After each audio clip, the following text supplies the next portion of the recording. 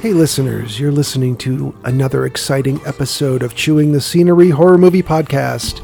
We are a podcast where three friends get together and talk about a horror movie, which we will spoil. First, we'll talk about some recently watched, which we will try to not spoil.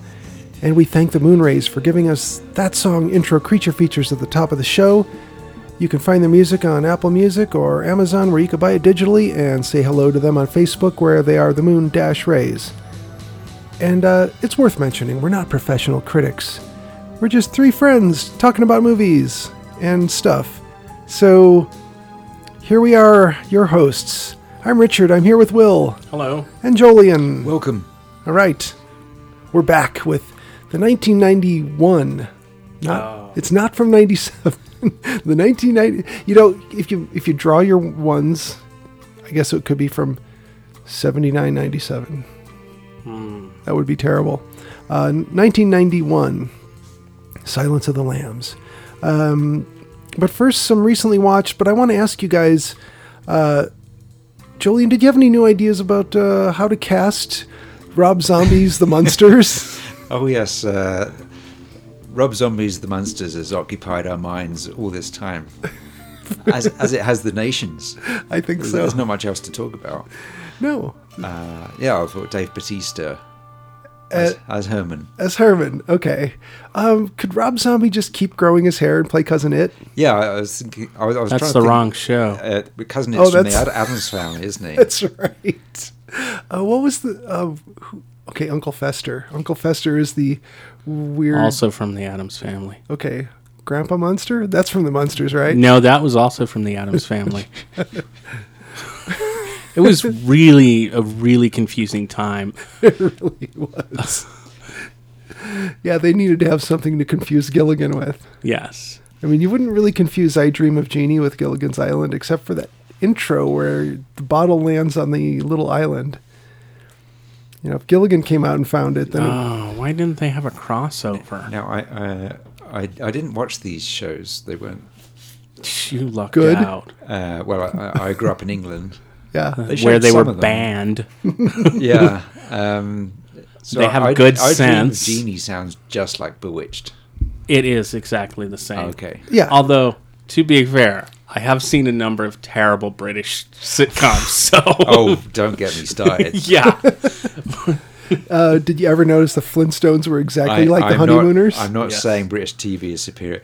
No. One of my favourite scenes in American Werewolf in London is when he's at the Jenny Agutter's apartment and he switches on the TV and he's desperately trying to find stuff on TV, and we only had 3 channels at the time, and it's like the dumbest crud. And it's like, yeah, that's it. It's like, because what it gets sold is all like the plush period of course, dramas yeah. and the classic comedies and so on, but there's so much dreck. Yeah, I remember a lot of Drek here, too. Oh, man. Like, when I was a kid, I really wanted to love Dark Shadows, but it looked and felt exactly like a soap opera, where occasionally the guy transformed into a vampire and did not enough vampire stuff. As I remember, I could go back and rewatch. That's probably I think that's a fair assessment. Yeah. Yeah. You know, it's weird. Like, I don't know what it's like for kids growing up now where there's no what they call appointment viewing. It's all just like, you stream what you want, when you want, where you want. Like, you could be someplace you don't want to be with your parents who you don't want to hang out with, but you just whip out your phone and watch whatever you want to watch.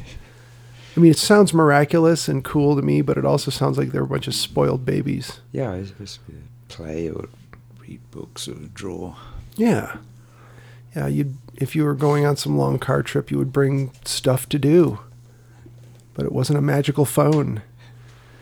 Wow, really digressing there. So, any new thoughts? Like, who could play Eddie Munster? I'm trying to think, like, is there a kid? Thinking Rob Zombie should play Eddie Munster.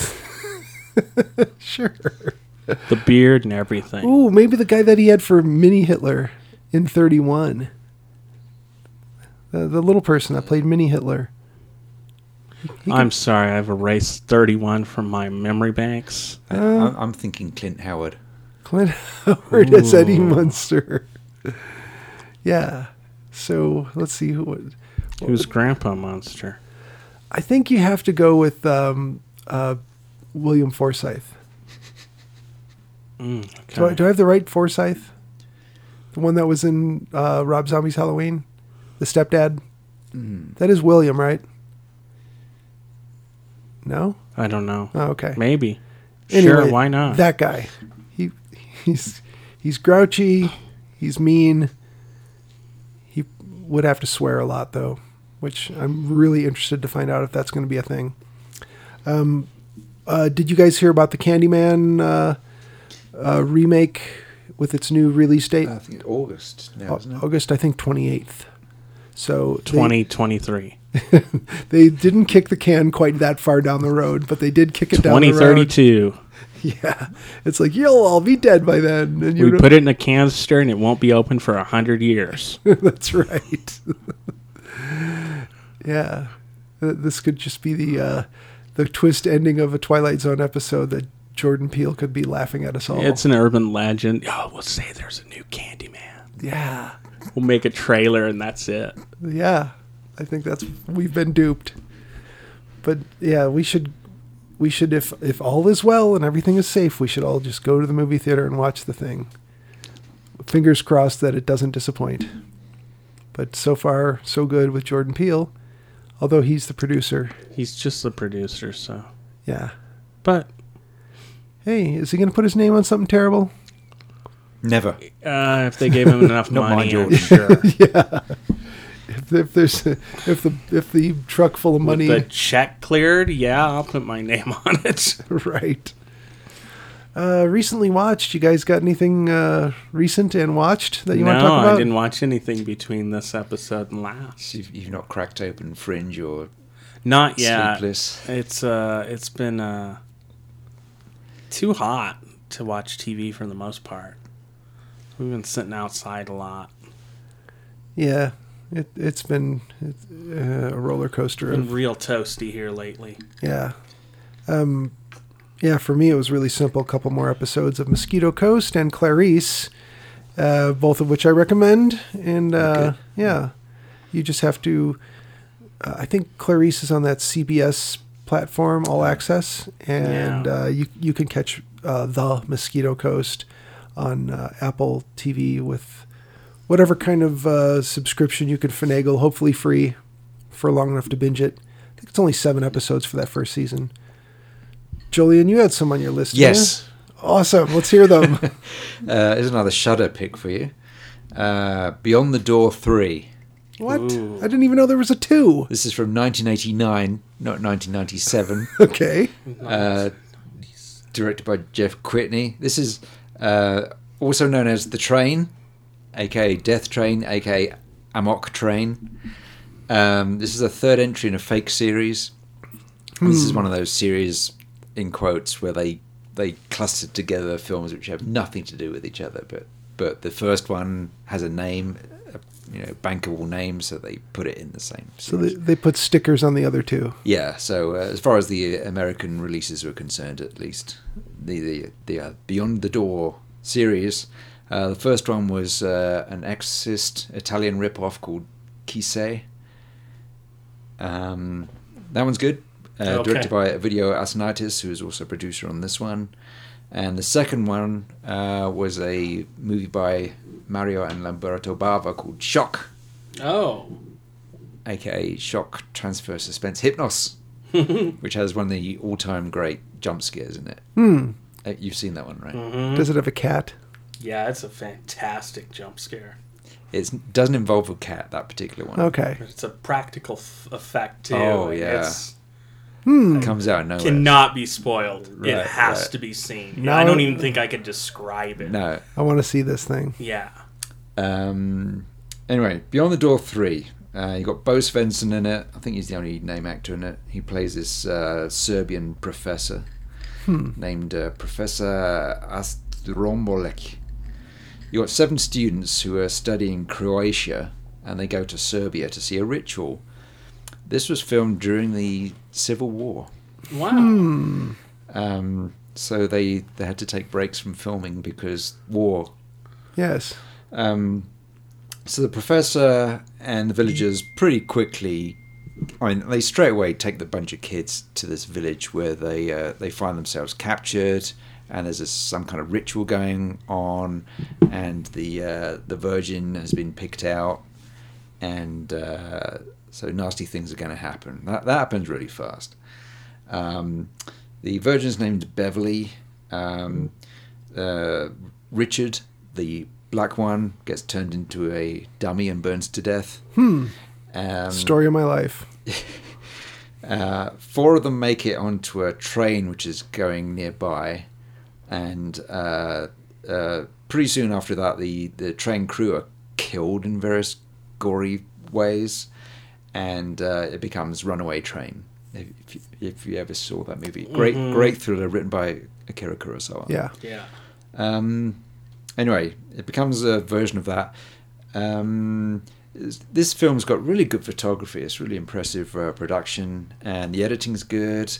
The gore's enthusiastic, I will say, in that Italian manner of they couldn't really pull it off, but they went for it anyway. Oh, man. And they'll show it really clearly in slow motion. Terrible miniatures. It's unbelievable. There's this bit. You've seen killer car movies. Uh-huh. Yeah. This is a killer train. What? This train is possessed, and so 2 of the students didn't make it onto the train, and they go. There's lots of cutaways to the scenes of them going cross country, being pursued by the villagers. And at one point they find this like a low bottom boat, and they start punting across a lake. Mm-hmm. And but the train's going to get him. So at one point it just makes the tracks go askew, comes off the tracks, goes across country, goes through a forest, goes across the lake, and kills the 2 students. Oh, man. I will say it once again. The Italians make the best movies. Yeah, they definitely peaked. The late 80s is not a good period for Italian horror, but this one I recommend because Alright. it's just so nuts. Yeah, it sounds like it. I'm gonna watch that one. It's it's like what did I write? It's like a Midsommar with more train-on-train action. Because there is train-on-train action in this movie. This train does not like other trains. Okay. I like that. Yeah. So yeah, Beyond the Door 3. Check it out. It's on Shudder. All right. Here's another Italian treat for you. Well, this is a Lucio Fulci movie. Ooh. This is one of his giallo. It's called A Lizard in a Woman's Skin. Good name. It's a very giallo title. Yeah. This one's... Someone actually says that in the movie, which is impressive. This is filmed in London. It's got a very dreamy opening, 5 minutes of no dialogue, sex and madness. You've got this woman named Carol, who's a bored wife of a politician who's always going off, and he's having an affair with somebody.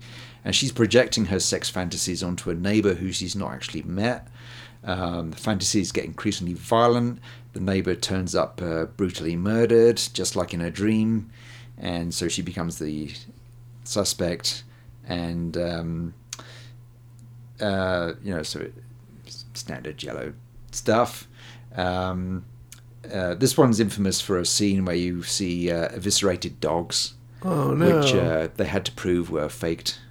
But if you watch it, I mean, it's... this is a Fulci movie. He's not going to show you a quick glimpse of gore. No. He's going to show you it, and then he's going to zoom Keep in on showing it. You're going to get a good look at this stuff, and it's obviously faked. Oh man. Which I was glad about. Oh yeah. There's a scene like in like you get in Suspiria later on, where a woman has to pile up a rickety pile of stuff, in this case suitcases, in order to escape through a high exit. There's killers after her. When this movie has people talking, it gets pretty dull, but when it just shuts up and it's just like the fantasies and the murder sequences and the stalkings and so on, it's pretty darn good. Good. Very Excellent. modish early 70s. Watched Crush Groove, which is probably my favourite of the hip hop musicals Crush Groove. from 1985. Yeah. Yes. This is unlike a lot of them. This has got a great lineup.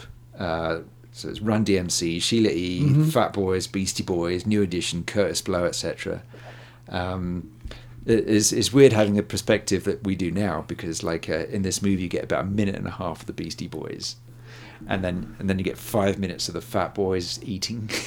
Oh God. And singing about eating, and you're like, yeah, who had the longest, Yeah. biggest influence here?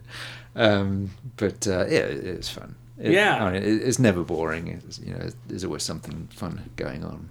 The Watcher in the Woods, which is a movie I've wanted to see for quite a while. Disney does horror.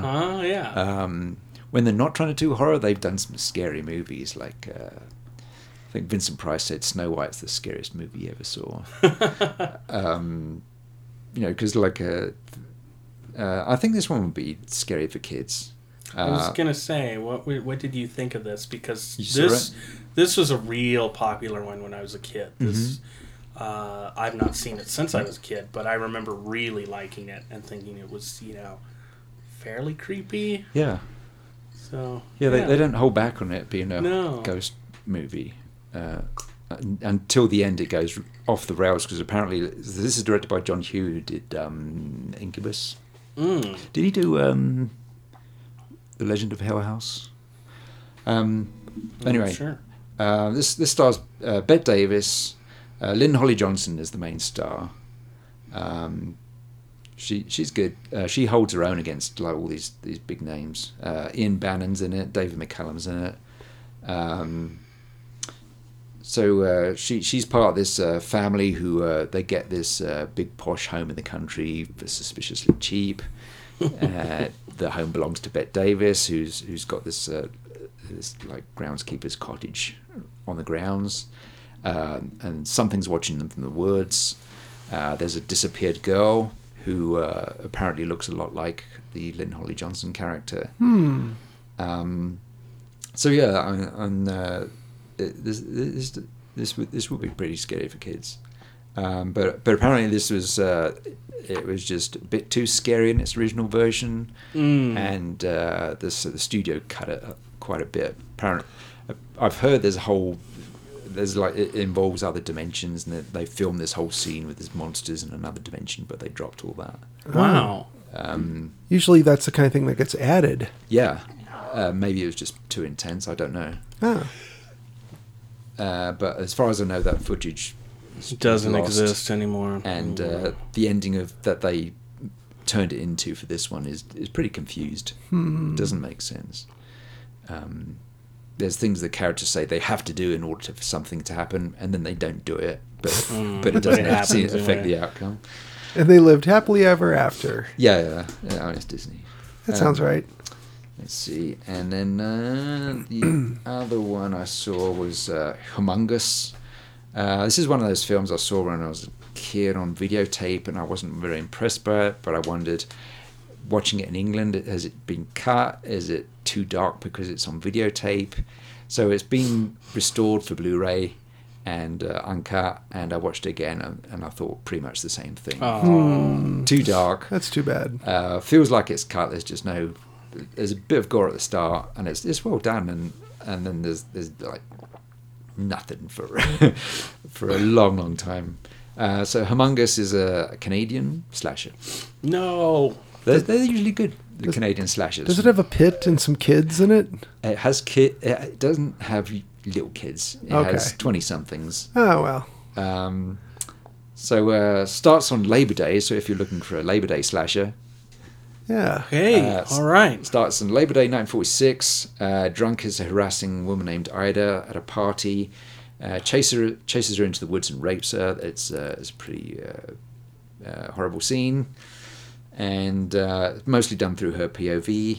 Then her dogs, including one named Major, run up and rip up the guy. That's the gory bit. Wow. And she finishes him off with a rock. And then the credits, and shows her growing up.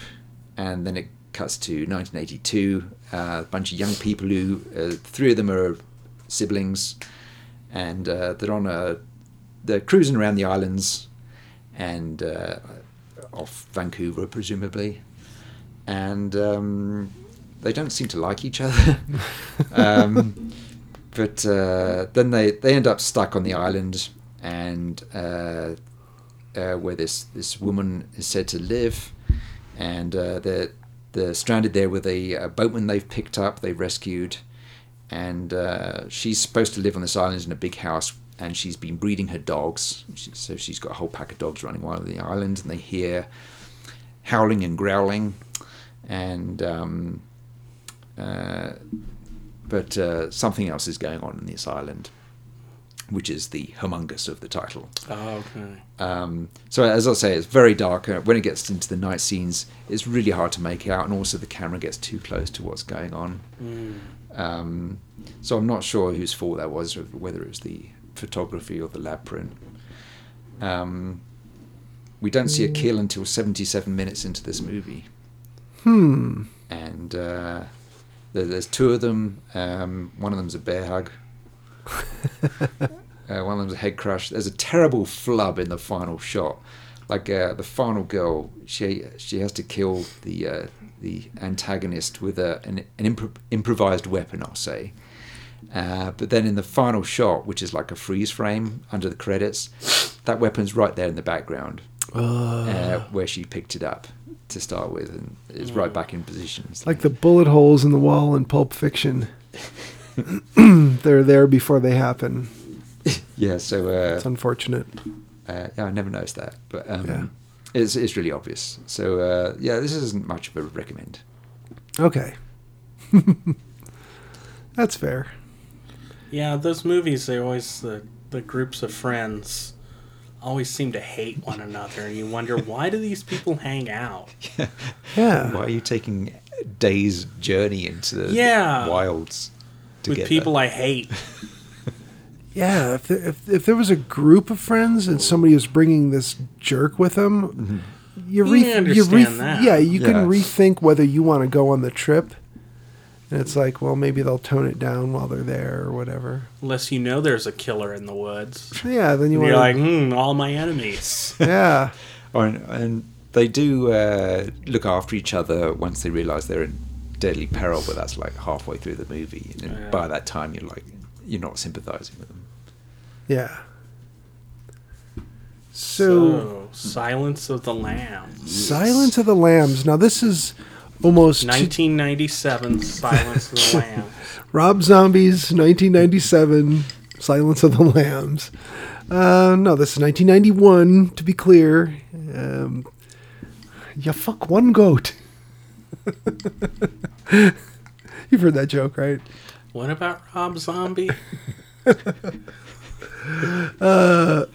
is a 1991 American psychological horror film directed by Jonathan Demme and written by Ted Talley, adapted from Thomas Harris's 1988 novel. Now, this one, like I was about to say, is too easy to just say, all right, well, let's pick a good film, and this one's good. It definitely borders on whether or not you could call it a horror movie, but considering some of the things that happen in it, I've seen horror movies where nothing that horrible happened. So let's just say more horror, less psychological on this one, because it doesn't get into your head as much as it just gets in front of you with the horrors that happen.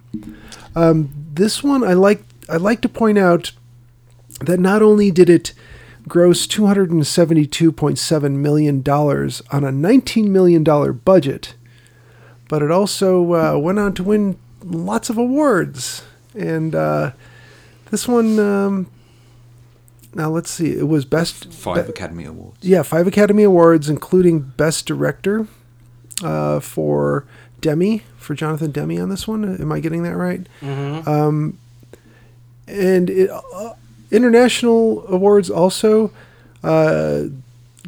The movie competed for the Golden Bear at the 41st Berlin International Film Festival.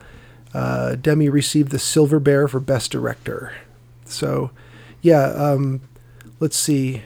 When was the last time this happened? It was... I think there's only 3 movies that got 5 Academy Awards. Yeah. There's, I think it happened one night. Ben-Hur was the other one? One Flew Over the Cuckoo's Nest. One Flew Over the Cuckoo's Nest, yeah. yes. And, yeah, so best... And Rob Zombie's Halloween. Yes. Best Picture, Best Director, Best Actor, Best Actress, and Best Adapted Screenplay. So when we're talking about why just get one Oscar when you can get 5? So, yeah, and it was widely considered a horror film. It still is. Yeah, I mean, but in its day, it was only one of a handful that were, in the running like that for Academy Awards, Yeah. or winning awards like Exorcist, The Exorcist, Jaws, Sixth Sense, Black Swan, and Get Out were some that happened since. Well, yeah, it was very rare at the time. Yeah. That a horror movie would even get considered.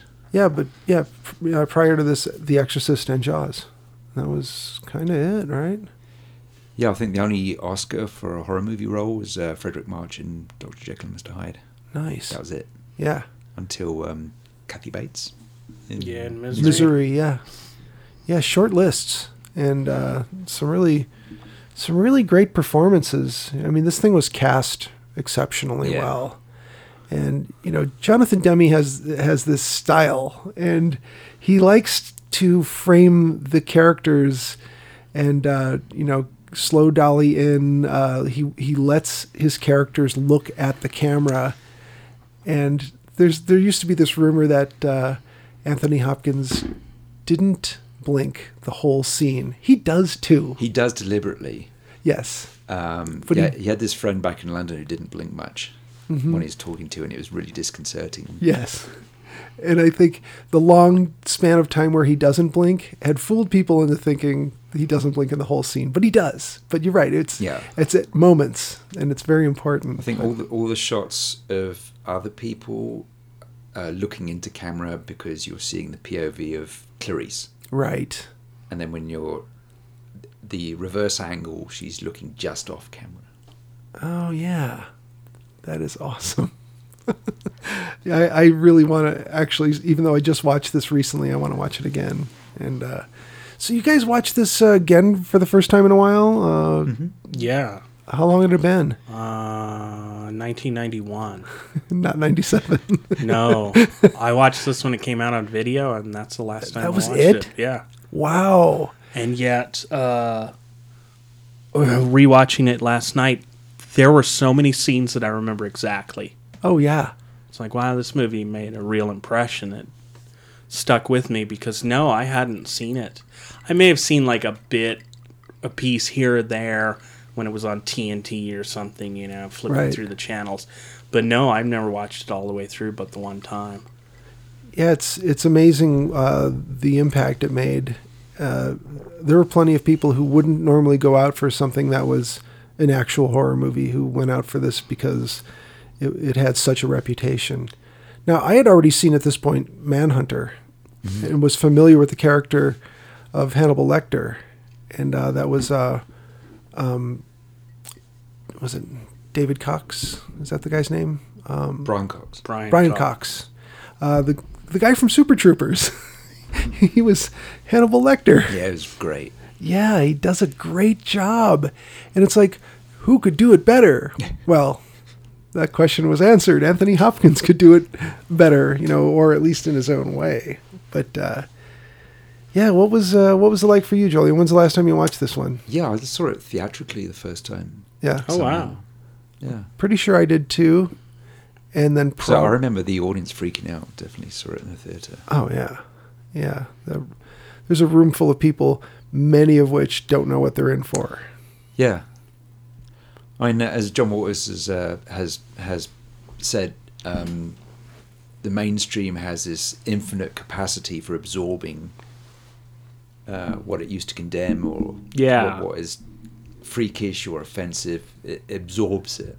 So I think this is about halfway between Texas Chainsaw Massacre and the 21st century revival of American horror. Mm-hmm. And like hardcore gore films coming back.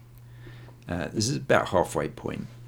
And so you can see this movie, even if you don't think it's a straightforward horror movie, it's absorbed horror movies. Mm-hmm. You've got slashers, you've got Texas Chainsaw, definitely. Yeah. Is all over this. Psycho. Yeah. So, it's absorbed all that stuff, and then you can go forward. And you've got like Seven and so on. Mm-hmm. A few years later, but yeah, you go forward another dozen years or so, and then there's always horror movies, and there's like procedurals. You've got Saw, the twists and the psychology of the killer.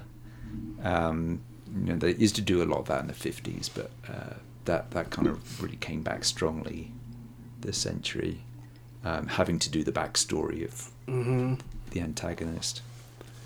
Now, was there any claim that the Buffalo Bill character or Hannibal Lecter had any sort of basis in the Ed Gein story? Like, was there any claim to this? Because I know because the sewing the I imagine. Yeah, I mean it's obviously derived from, but do we know that if what was his name? Thomas Harris. Thomas Harris, that he intended that? Probably. Because I think it was Robert Bloch that wrote Psycho, wasn't it? Yeah. Uh-huh. Yeah, he definitely deliberately had derived some of his Norman Bates stuff from Ed Gein. Yeah. Which was pretty recent in history at the time. Mm-hmm. But Buffalo Bill definitely has some Ed Gein going on for me, whether it was deliberate or not, or if it's just imagery they wanted, or he has several real life killers. Yeah. Going. Yeah, this is really one of those movies where you can kind of smell the room that it's in. Mm-hmm. It's kind of like, I think Seven had a lot of that too.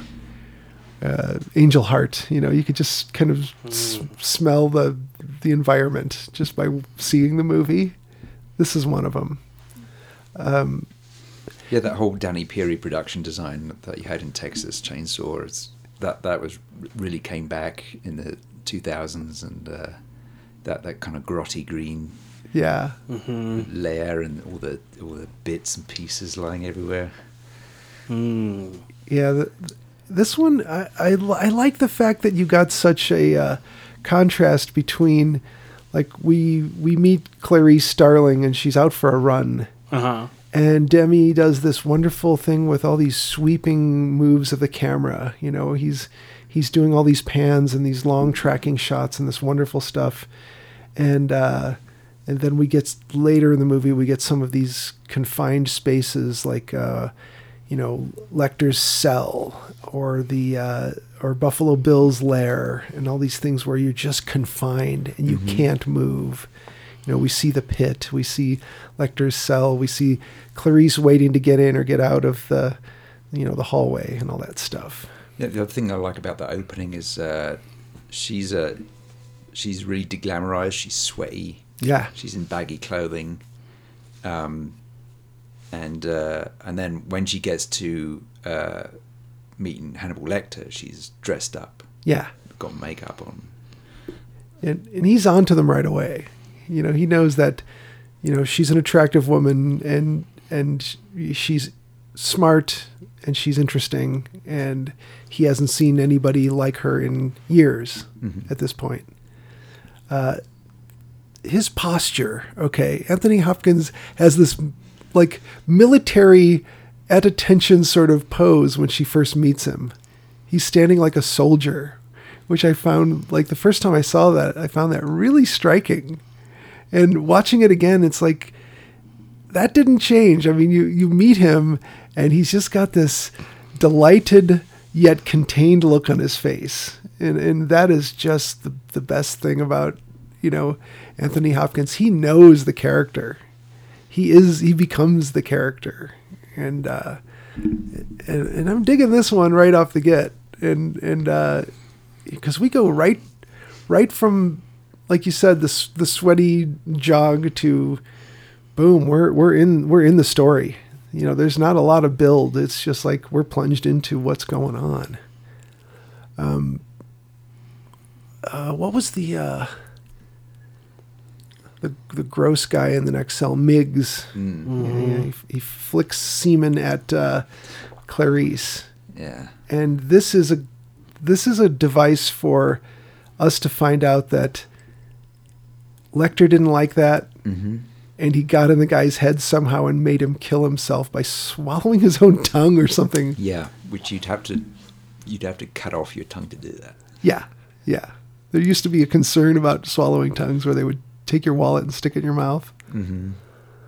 Yeah. Yeah, if you're having an epileptic fit. Yeah. It's a good scam if you ever need to make money. It's a 2-person scam.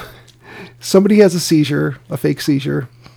And then you have the friend who's, a supposed stranger, tell somebody, stick your wallet in their mouth. He's going to choke on his tongue. And then the fake seizure guy gets up and runs away. If you ever need to, that's a quick way to grab someone's wallet. All right, that's your tip for the week, listeners. Yes. Tip of the week. It's a good way to steal a wallet. Or, someone's watch. I have to time his pulse. Let me have your watch. And your wedding ring. The other thing that he does with the POV is eliminating the distance between them. Oh, yeah. So the camera gets closer until you don't see the surrounding struts of the wall. Yeah, or the glass. Yeah. The glass is completely clear.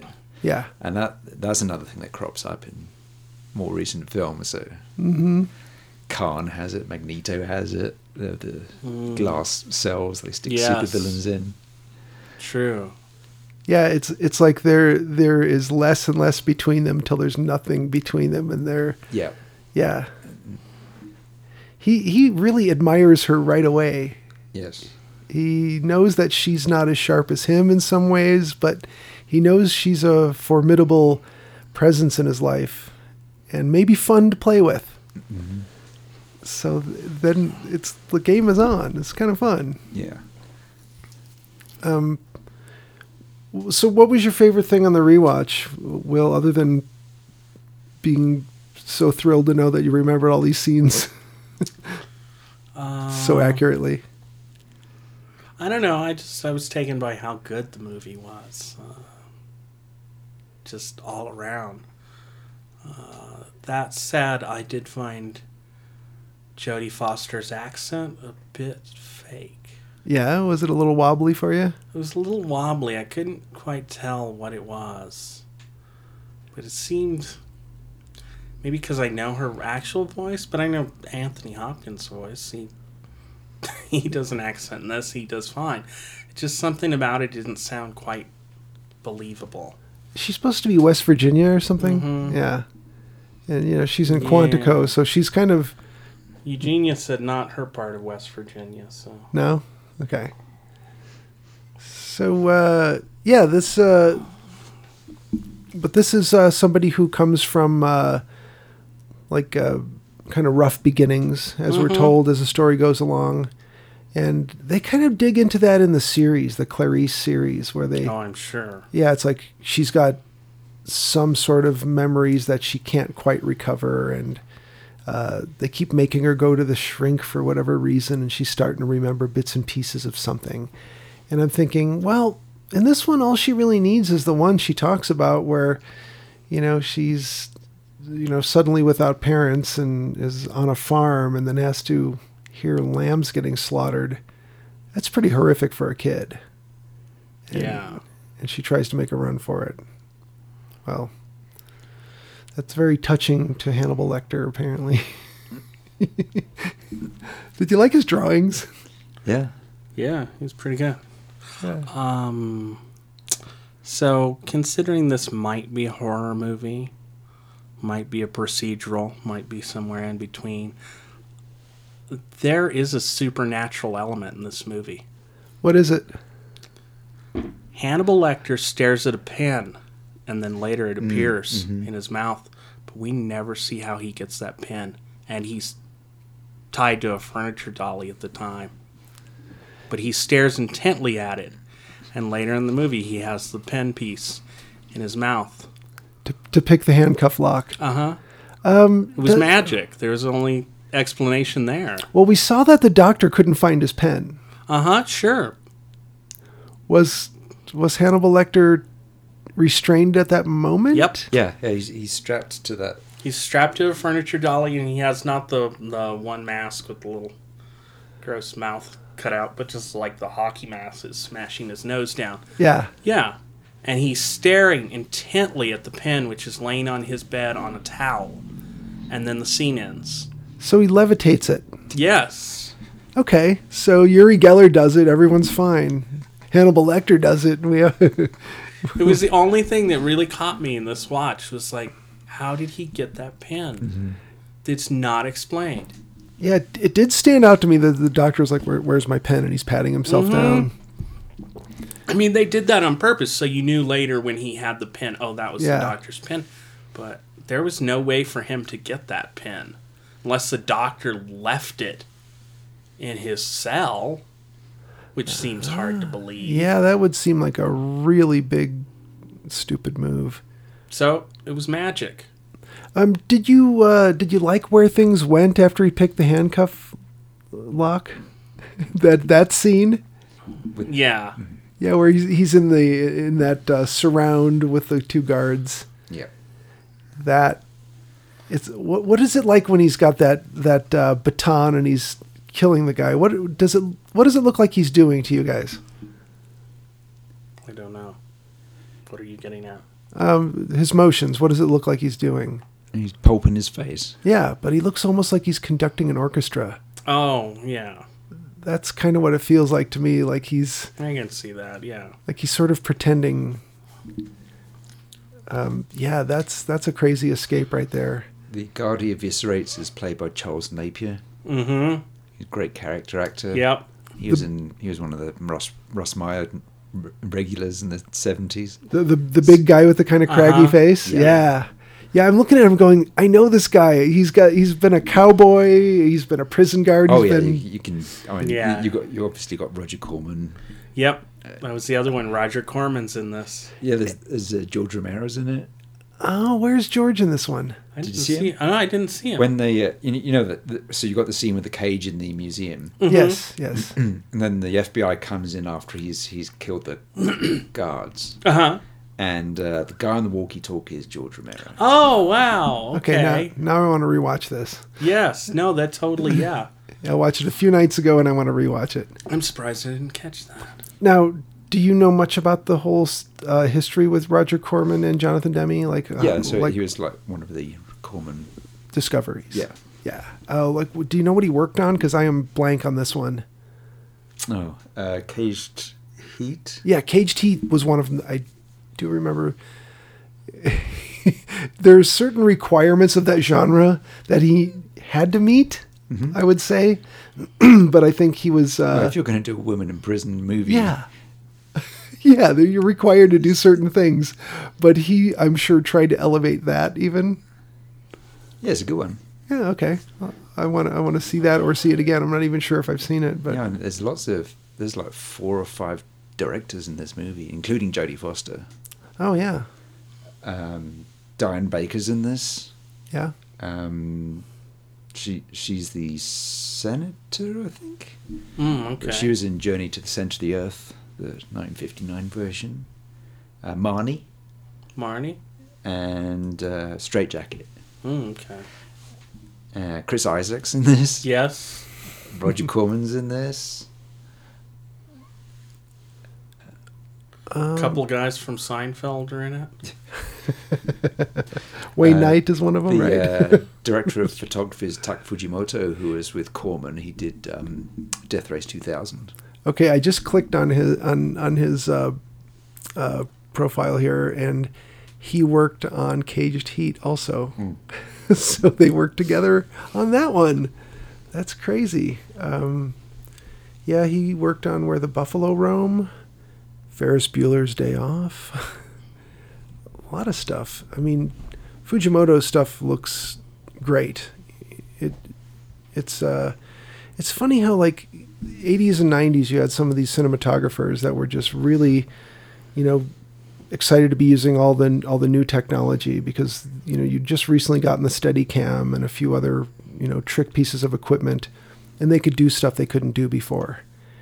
And just making stuff look so smooth. Gladiator was another one he worked on. So Fujimoto's got this really nice resume. So, yeah, good work on this one. I was confused a little bit the first time I saw this as to, you think that the FBI is kicking down the door of Buffalo Bill, and it turns out they've gotten a bum steer and they're in the wrong spot. Yeah. And she's figured it out, and Clarice is in the right spot. She doesn't know she's in the right spot. She doesn't. She thinks she's following a lead. Yeah. And it turns out she's found Buffalo Bill. And this is crazy. The way this all kind of culminates, and she's there. And what's the character's name who's in the well at the time? Catherine. She's in the well, and she's figured something out that if she can get Precious, the little dog, yanked down in there, that she could get control of Buffalo Bill. So she's managed to sort of do the final girl thing, the survivor thing. And I'm really impressed with, what the characters are doing and the actors who are playing them. But how shaky Clarice is. She's not just storming in like this badass. Yeah. Like, she's really trembling. Yeah, she's really terrified. And I also liked how the victim in the well is not like, oh, you've arrived to save me. She's like, get me out of here, you fucking bitch. Yeah.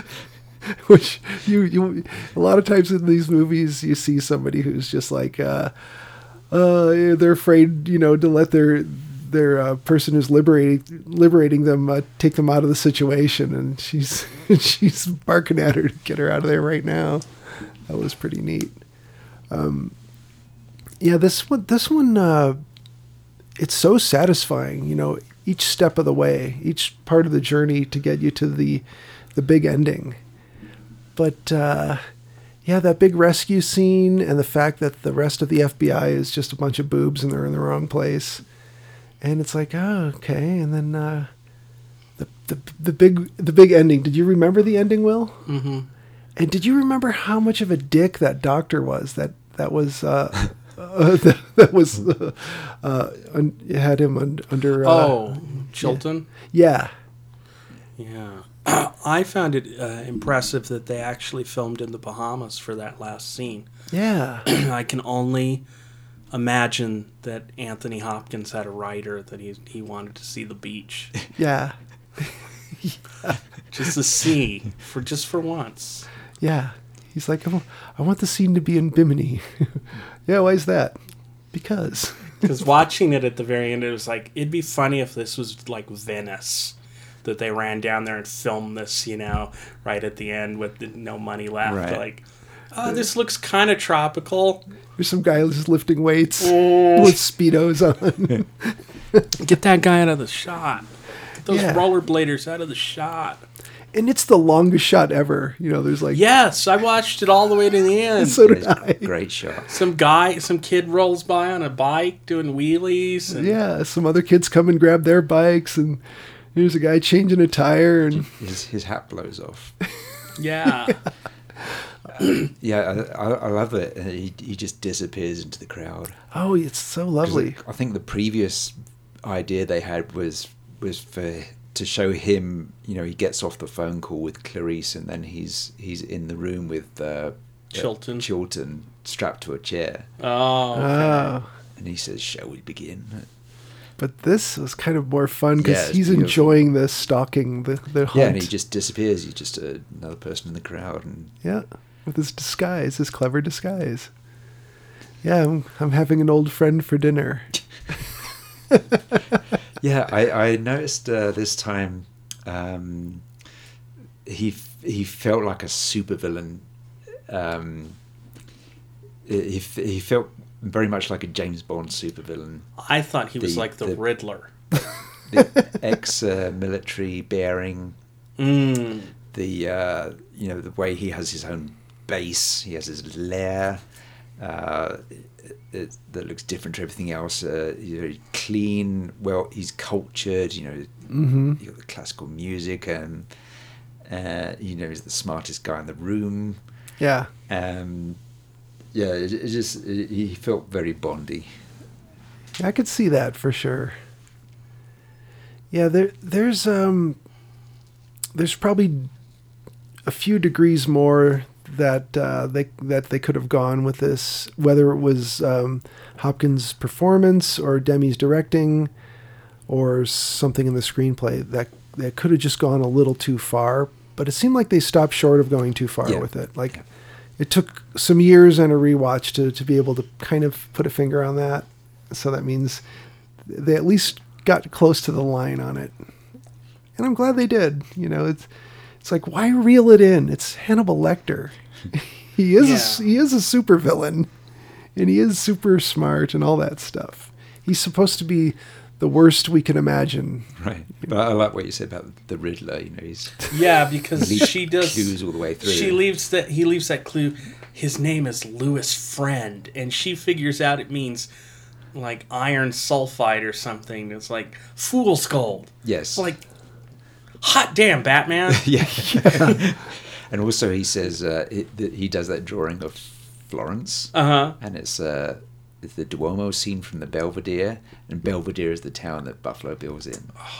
I didn't put that together. That's good. That's nice. Did you know?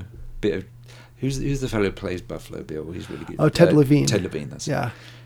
He was freaked out because he comes from that town, and the town the house they used for the Buffalo Bill lair is right next to his high school girlfriend's home. Wow.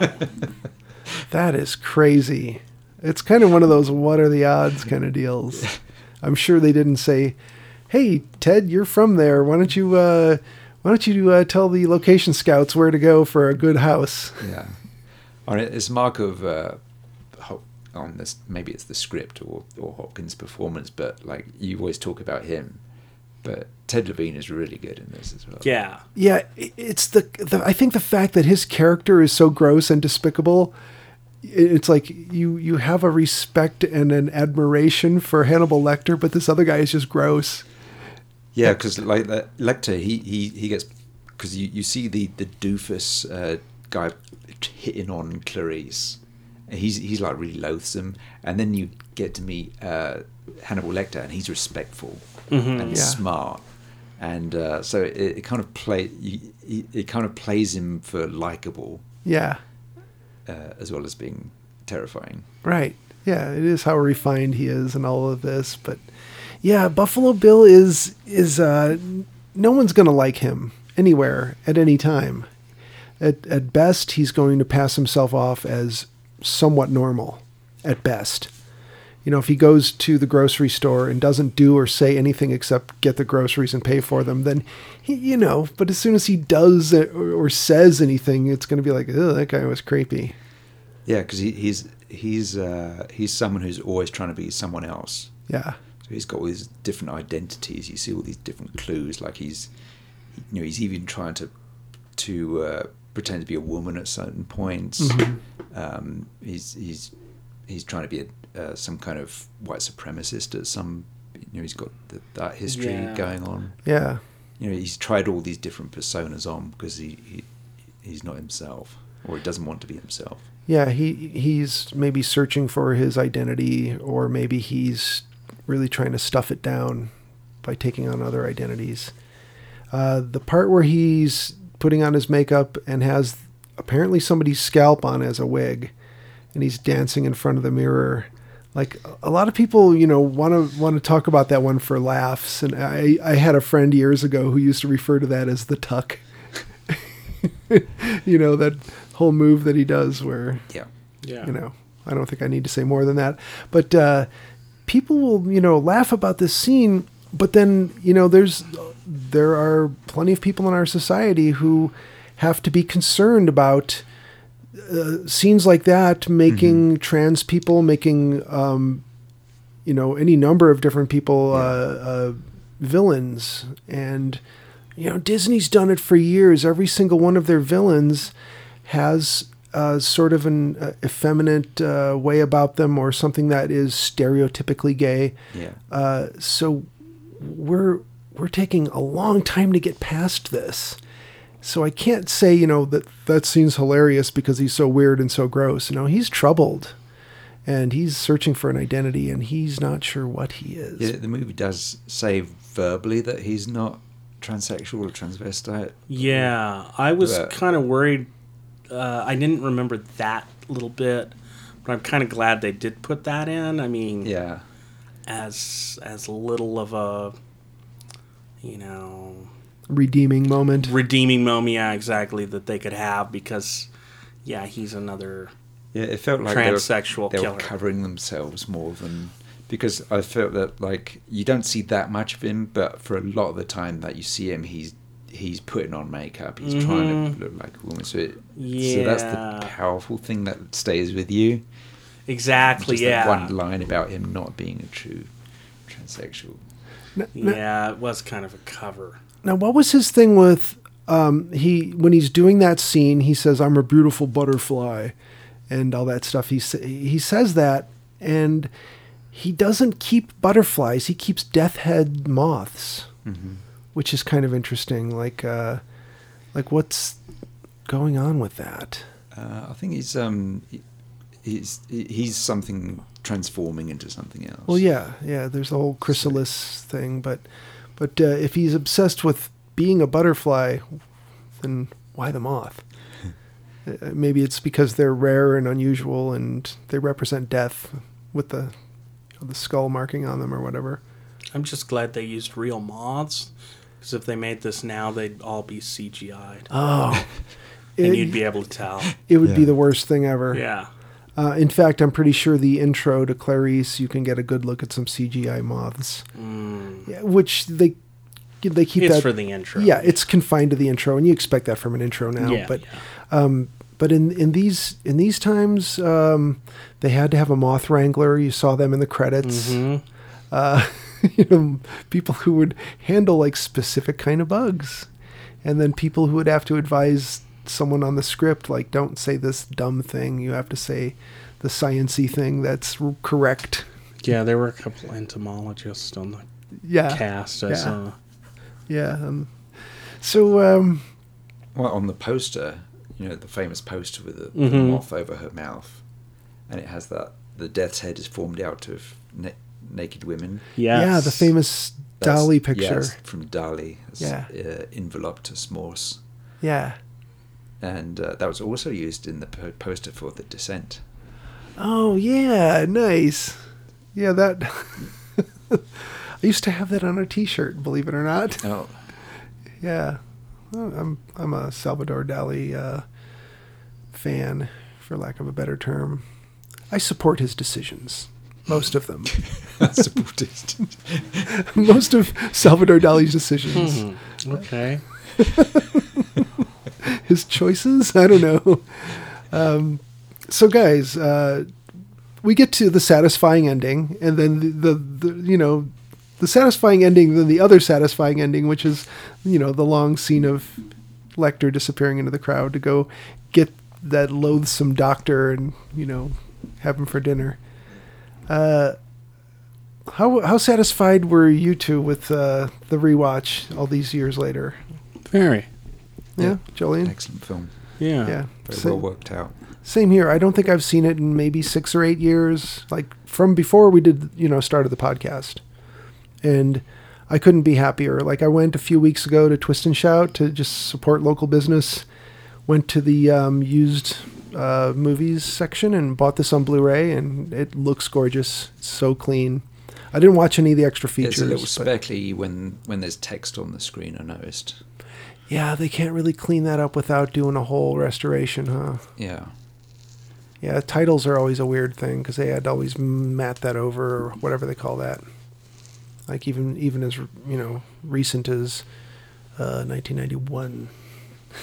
I think it's actually they finished making it in 1990, but they delayed it because of they were promoting another film.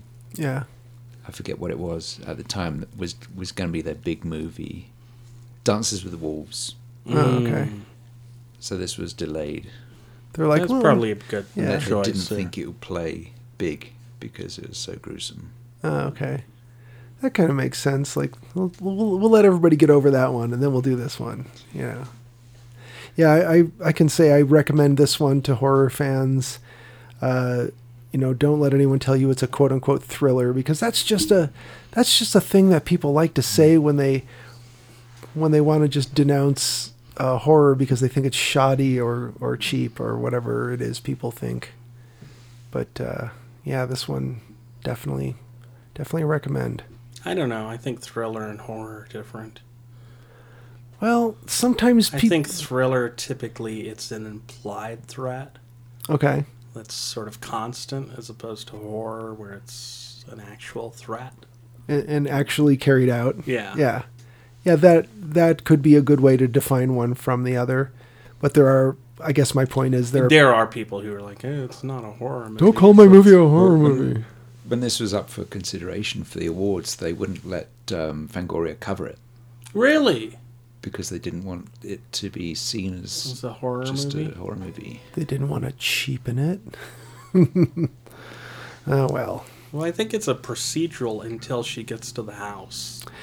And then it turns into a horror movie. Yeah, I remember the audience like when you realise that he's got night his vision. night vision on and she doesn't know what's going on. Yeah. I remember the audience just freaking out. Oh, yeah. That's good. Yeah, you weren't sure she was going to make it. Yeah. Jolene, you have the next pick? Yep. Have you picked one yet? Yeah, I thought we'd return to the summer slaughter theme. So how about Blood Beach? Blood Beach sounds great. All right, so Blood Beach it is, and hopefully our listeners will be back for that one, and we'll all have a nice sunny time at Blood Beach. All right. Awesome. Well, listeners, once again, thank you for listening. Stay off the moors.